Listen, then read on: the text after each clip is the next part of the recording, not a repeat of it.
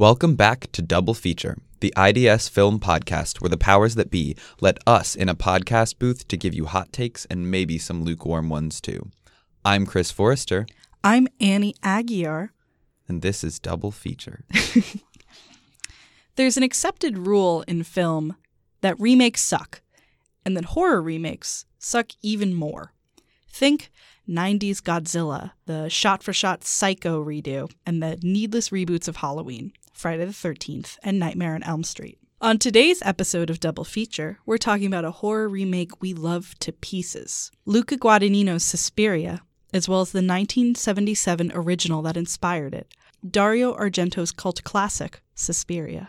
I don't think that you could come up with a better pair of horror movies Than Suspiria and Suspiria. I just love that this is our second. Yeah, this is our second horror movie episode where the movies are the same. I mean, we love us a good remake. So, Annie, do you prefer Suspiria or Suspiria? You know, Chris, I think this is kind of a hot take, but my heart's with Suspiria. Really? Interesting. I think I like Suspiria a little bit better. Huh. All right, enough goofs. So, for those of you who are uninitiated, uncultured, Dario Argento is an Italian dude. Yes, he's a dude. His 1977 horror movie Suspiria was like the plot. Is there a plot? Yeah, okay. There's a plot. It's about an American ballet student, Susie Banyan, who goes to Freiburg, Germany to study at this dance academy that may or may not be the front for a coven of witches.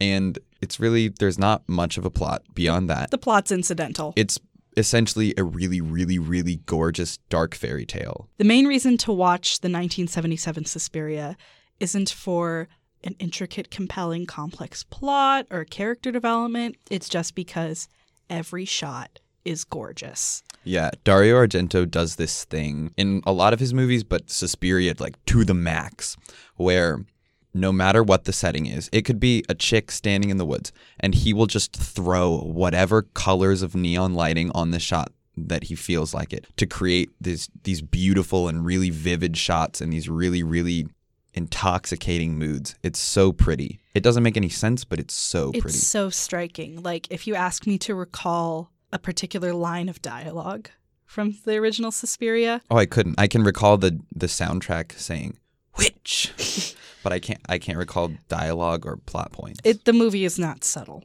but you know what? It doesn't need to be. It is gorgeous and fantastic, and such a lesson in a film can be a good film outside of having a story. Yes. A good story. And I think another thing that I really like about a lot of Dario's films, and Suspiria especially, is that he doesn't like realism, and he does a lot of horror that kind of rejects realism, and that's good because it allows him to be really garish and violent and brutal and in your face with stuff, but it doesn't feel as sickening when you watch, I mean, there's a shot in this movie of this girl who gets stabbed so many times that like her chest is ripped open and you can see her heart, but it looks fake enough that you're just kind of like, there it is. It's cartoonish. It's a lot of gore is very viscerally upsetting to viewers, but I never felt like, watching. Yeah, there are a couple of points in this movie where I feel a little bit like, that's disgusting. But because, I mean, the blood essentially looks like red paint, and the guts and everything that you don't want to see in a movie looks so fake that it's not really that upsetting.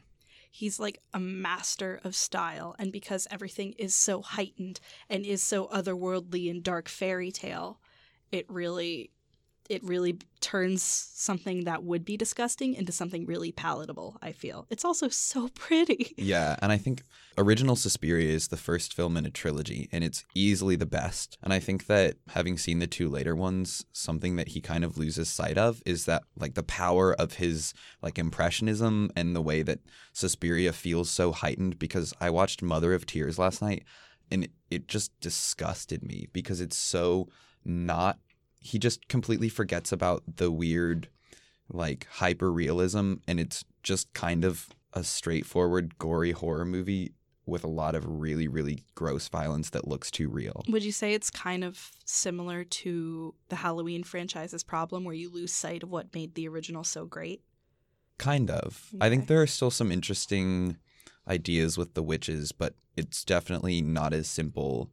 And it's not the dark fairy tale. The thing I love so much about the original Suspiria is that it's just this really moody and creepy, but also like entrancing dark fairy tale about this girl who gets like pulled into this dark world, and you, the viewer, feel like you're getting roped into. And I'd be remiss if I didn't mention how amazing the score for this movie is. I think the original Suspiria is one of the things that makes it stand out in my mind. Is it summons a mood.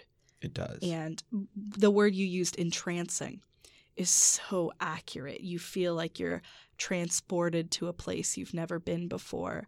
It's really an experience to watch the original if you've never seen it before.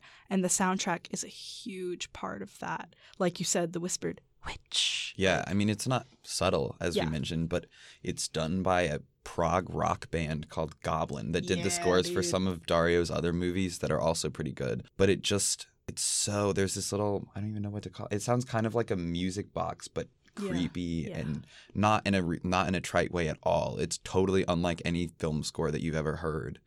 And it's so beautiful. This movie just has a way of like announcing itself and it does. Making itself so iconic in a way that is unlike anything that is within the popular, I feel, canon of horror. Well, and I feel like it's super bizarre because this movie is not really well known. I mean, it's well known to like film historians. Cult classic, it's a cult classic. Say, yeah. But for a movie that if you just walked up to people on the street and you were like, have you heard of Suspiria? They would not know it. But it's so influential. I mean, I don't think you'd have The Shining with those aesthetics and set design without this. I don't think you'd have a lot of mainstream horror. We didn't talk about the set design yet. Yeah, the set design is amazing. There's this hotel that a character goes to in the beginning of the movie, and it is the prettiest place to die I've ever seen. That's another part of the magic of it that does make it otherworldly and heightens it. Every single place looks like a weird mix between a castle and like a carnival. Yeah. It's so strange. It just adds to that feeling of detachment from reality. And I think that it's the sort of movie where if any element of it felt too realistic, it would totally break the spell. But because all of it feels so detached from reality, you feel like you've been sucked into the world of this like dark, horrific storybook for kids. God. One of the things he was like, it's Snow White, or one of his things is Susie is Snow White type of deal. And it doesn't stick to that, one for one, because that would be dumb, but it's so, and I feel like you do have the convention, obviously, of the girl goes into an unknown place. Oh no. And she has to navigate it. And we're using her as kind of like the audience stand-in. Yeah. But it doesn't feel trite. It doesn't feel tired. It doesn't feel unoriginal. Like Susie Bannion, you don't really know anything about her, but God, I love her. I love that dumb gal. Yeah. Yeah, I agree with that. I think it works because it's so singular. It's sort of in the age of Disney movies and those being the sort of fairy tales that people grow up with. Here's one that's really weird and dark and creepy and and it doesn't necessarily have a deeper meaning. Yeah, because it doesn't need to. That's not what it's trying to. It's just pretty and engrossing. Not what it's trying to accomplish. This is a movie I would give 5 stars to, knowing the huge flaws within it. Yeah. This is the type of movie where it ends and I think, all right, really bad plot, not great performances, like really dumb characters. Yeah. 5 stars because the lighting, set design, score, and overall mood and direction are just so flawless, so beyond flawless. They're just unlike anything you've ever seen before. I feel that too much of mainstream understanding of movies is rooted within plot.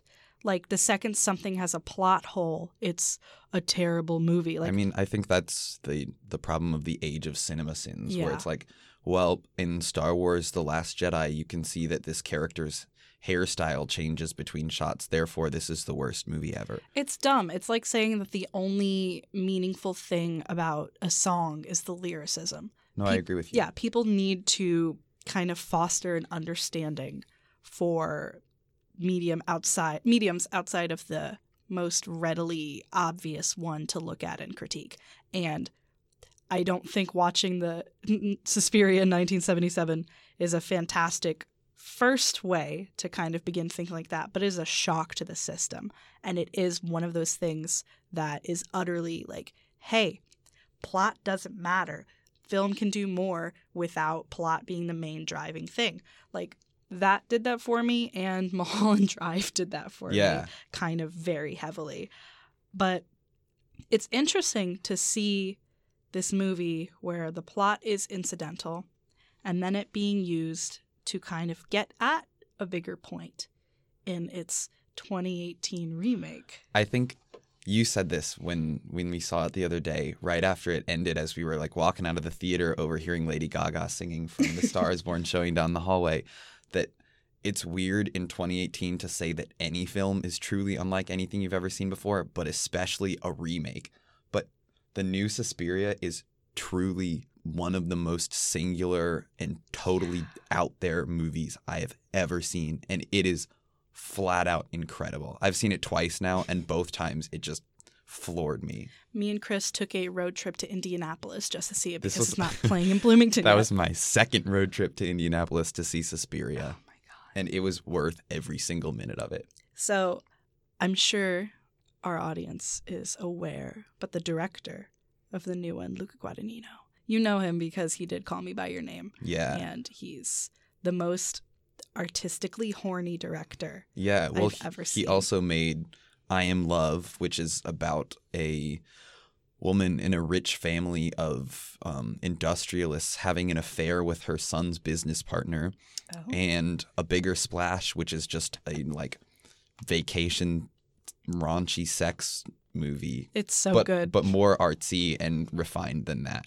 So essentially, Luca Guadagnino has built this reputation for himself as that one Italian dude who makes movies about rich people having sex. Yeah. And then he just came out and said, all right, ladies and gentlemen, here's my new film. It's a 2.5-hour horror remake based on a 90-minute plotless style over substance Italian film.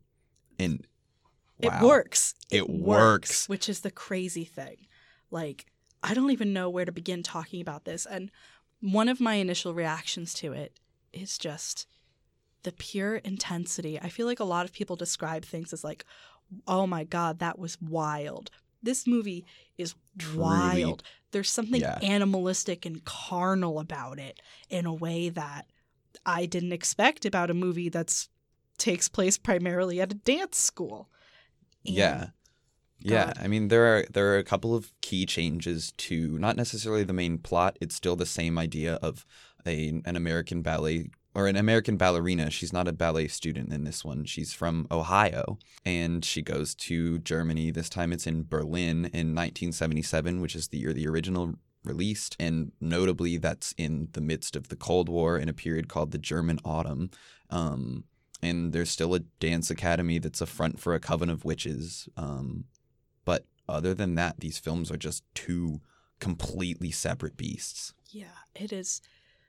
They look completely different, whereas the original kind of revels in its poking fun at how we expect films to look with all these colors and this dramatic lighting.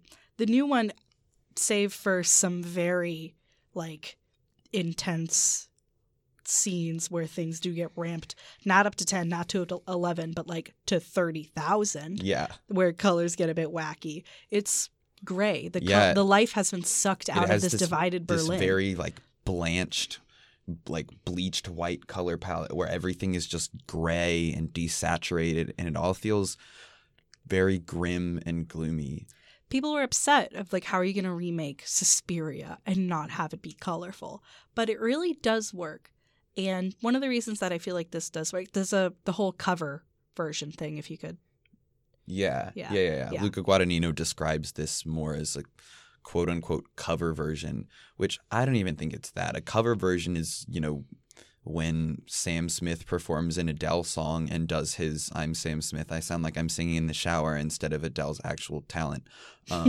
Well, a cover version is like an interpretation that still sticks to the source material. This is I'm going to borrow the original plot because I think that I can say something new and make something new with it. And he just does his own thing, and it's brilliant. I think the cover metaphor works if you think of like Hurt, Nine Inch Nails versus Hurt, Johnny Cash, if you've ever heard those. Yeah. Yeah. Like that cover takes the base language and the base idea and turns it into just so much more and uses it as a vehicle to get at very different perspectives. And that's what I feel Luca Guadagnino is doing here.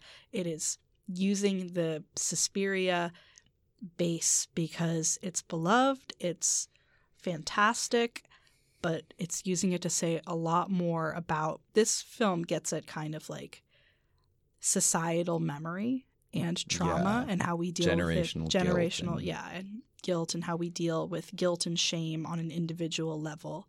And that, if you watch the original Suspiria, like that's obviously not in there. Yeah, none of those things are present. Yeah. So I really loved that kind of, we're using this that was style over substance, and we're injecting it with substance, but also creating a new stylistic language that is gorgeous. Yeah, and I think obviously this will probably go down as one of the most polarizing films ever. It doesn't have a cinema score yet. I keep checking because I'm honestly a bit like feverishly excited for the day that CinemaScore tweets Suspiria 2018 receives an F. God. But I love how unapologetic it is. I mean, it is, in stretches, it is one of the most brutally violent movies I've ever seen. It is disturbed, it is sick, it is twisted. It rejects like cinematic conventions of how you should make a movie and shoot things and edit things. But it's just it all coheres so well into this completely unique and completely powerful version of this story. The movie definitely isn't for everyone. Oh, yeah. But the people that it's for, it's really for them. I think the most telling thing is when this movie ends, and it ends with a gut punch of a final shot. I don't think I will like ever stop feeling upset about it.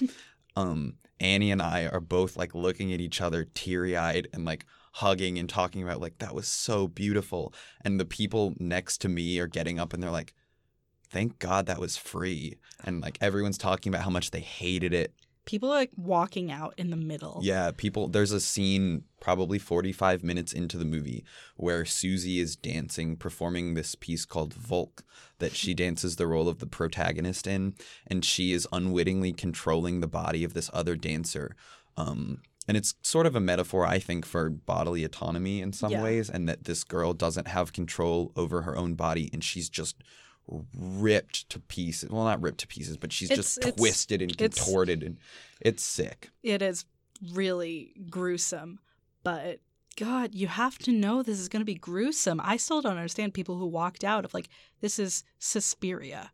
This is something that's known for being like, you can't go to that movie and not expect gore. There's a shot in the trailer of this girl whose body is getting contorted, slammed into a wall, and her jaw like breaks out of place and her teeth start coming out. Yeah. One of the things that I really like about the remake that is a big difference from the original is that in the original, the setting being a dance school felt utterly incidental.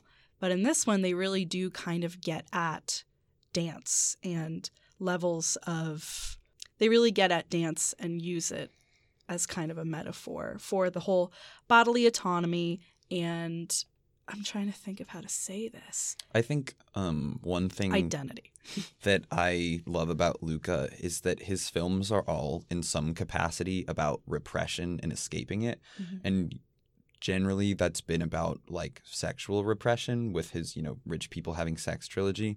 But here it's for Susie about escaping the like oppressiveness of her Mennonite upbringing, and then dance becomes this sort of freedom where the body is removed from all expectations or like requirements, and it's just this tool of like pure carnal energy and expression.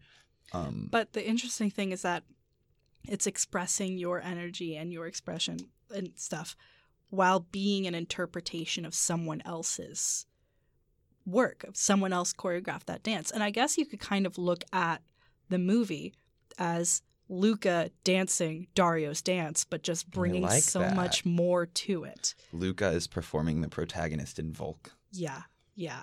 This is I really, really love how this explores dance and makes you think about the nature of performance and kind of how, at the end of the day, I feel like one of the lessons you can take from this is that the best response, or like a valid response to an oppressive society, is the creation of art.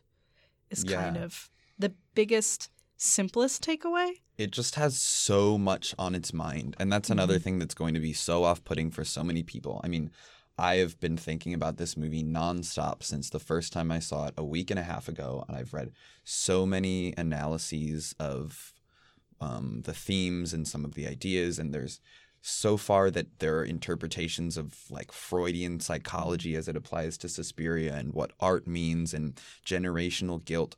But I think if you're willing to meet it on its own terms and really invest in the ideas that it's putting out, there is just so much there. And it's just so much more than I've ever felt like a film has had to offer me. Like, I do think its morals and its kind of lessons it's trying to impart are scattered. And there is some criticism about it using the political climate not as thoroughly as it could have as a backdrop, and it's just kind of looking for meaning by association. I'm not sure if I entirely buy that. I disagree with that. I was thinking about the thing that we were reading about how the Berlin Wall is just sort of there, so you'll think about it. But I mean, divide is a huge idea in this film. It becomes this sort of like divide, especially for the character of the psychiatrist who's new to this film, who's the psychiatrist of a girl who's run away from the coven, and he doesn't believe her. But it becomes for him this sort of divide between past and present, where it's like literally keeping him from taking what he needs to learn from his past and applying it to his present. I see that, but I still don't know where I land on that side of the conflict. And then there's the question of, like, who's the villain? Is there a villain? What are we supposed to do? Does there need to be a villain? Does there need to be a villain? There's a lot of stuff that is, like, not perfect, much like the original. However, this is still a 5-star movie for me. Only 5 out of 5? Everything it does so well that I'm willing to overlook flaws and recommend this. Yeah, I think 2 thoughts on some of the response to it. I think that being unwilling to like approach a film and really think about it for a long time before you make these diagnoses of like it's bad because it doesn't have a clear villain, or it's bad because it wants you to derive meaning by just throwing out a bunch of historical context. I think that's really lazy, and art deserves better, especially art that's been so lovingly and passionately crafted as this. And 2, I have such a soft spot in my heart for these sorts of like big, huge, bold, like, but also kind of messy films that put out a lot of really, really deeply complicated ideas and then can't quite make something perfect and cohesive out of them. It reminds me of The Last Jedi, which I love, and the Twin Peaks movie Fire Walk with Me, which is this really, really terrifying and sad and complicated investigation of like trauma and addiction and sexual abuse. And I think that it's almost better because if you end up with one of these sort of what I go to in thinking of these sorts of movies is like the Christopher Nolan or the Denis Villeneuve of the big, polished, perfect blockbuster where every dialogue or every line of dialogue and every plot point has some significance, and you end with this like perfectly like sculpted thesis about blah.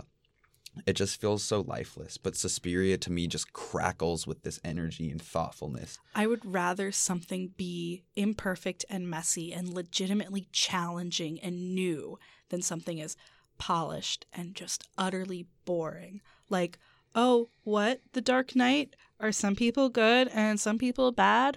I never would have guessed. Like, this is not a movie that you walk away from with a clean, tidy, wrapped up moral. And it's not supposed to be. And it's not supposed to resolve everything. So if you are a sucker for cohesive, satisfying narrative, like, sorry, this ain't the film for you.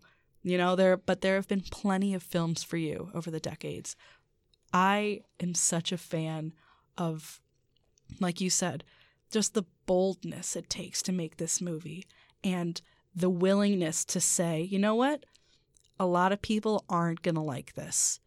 I'm still going to do it. Yeah, I mean, it's sad because I want literally nothing more from the art world than to see Luca's interpretation of Inferno and The Mother of Tears, which are the two sequels to the original Suspiria. And this movie has not even made $2 million since it released, I don't think. I don't know if I want to see the next two. Like, I'm fine with this being this is more than I ever could have asked for, Yeah. but I still want more. Okay. We could literally talk about this for hours. We need to wrap it up. We do. And I think in closing, we need to talk about Dakota and Tilda. How did we get through this without talking about Because them? there is so much that this film has to offer. Susie Bannion is played by Dakota Johnson, who is just, oh Brilliant. my God, incredible. And Tilda Swinton, who is one of Luca's favorite actresses to work with. He has cited her as his muse. Plays 3 different characters, and I want to give her 3 different Oscars. Only 3. All of them. I'll give it to her for sound design. I don't care. She deserves it. She's Tilda. No director knows how to use Tilda better than Luca. Yeah, I really think her performances in this movie are the heart and soul, especially. So she plays Madame Blanc, who's the choreographer at the Dance Academy. She also plays another character who I will not reveal because that's a big plot point late in the movie. And she plays the psychiatrist, Dr. Klemperer, which is Tilda Swinton playing a man. And it works. Yeah. I mean, you can tell that it's Tilda and you can tell that it's a man playing a woman, but there's some really fascinating subtext to delve into there in the way that the movie rejects female or male perspectives. Yeah.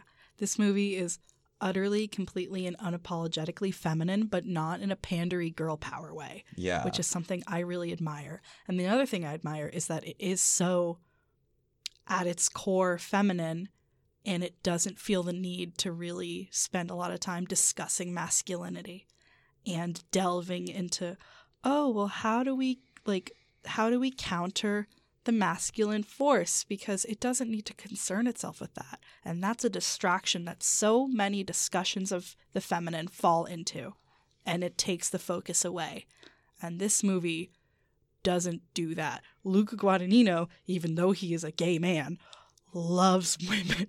Yeah. And I think this is one of the most, I don't know if I would go so far as to call it radically feminist, but I would call it radically feminine. Yeah. And I think because of how radically feminine it is inherently radically feminist. Calling it feminist is really limiting. Yeah. It's a very simple diagnosis of such a complicated and challenging and nuanced film. Yeah. It is just so deeply rewarding on every level and in such a profound way. I completely understand why so many people saw it and just said, I hate this. Yeah.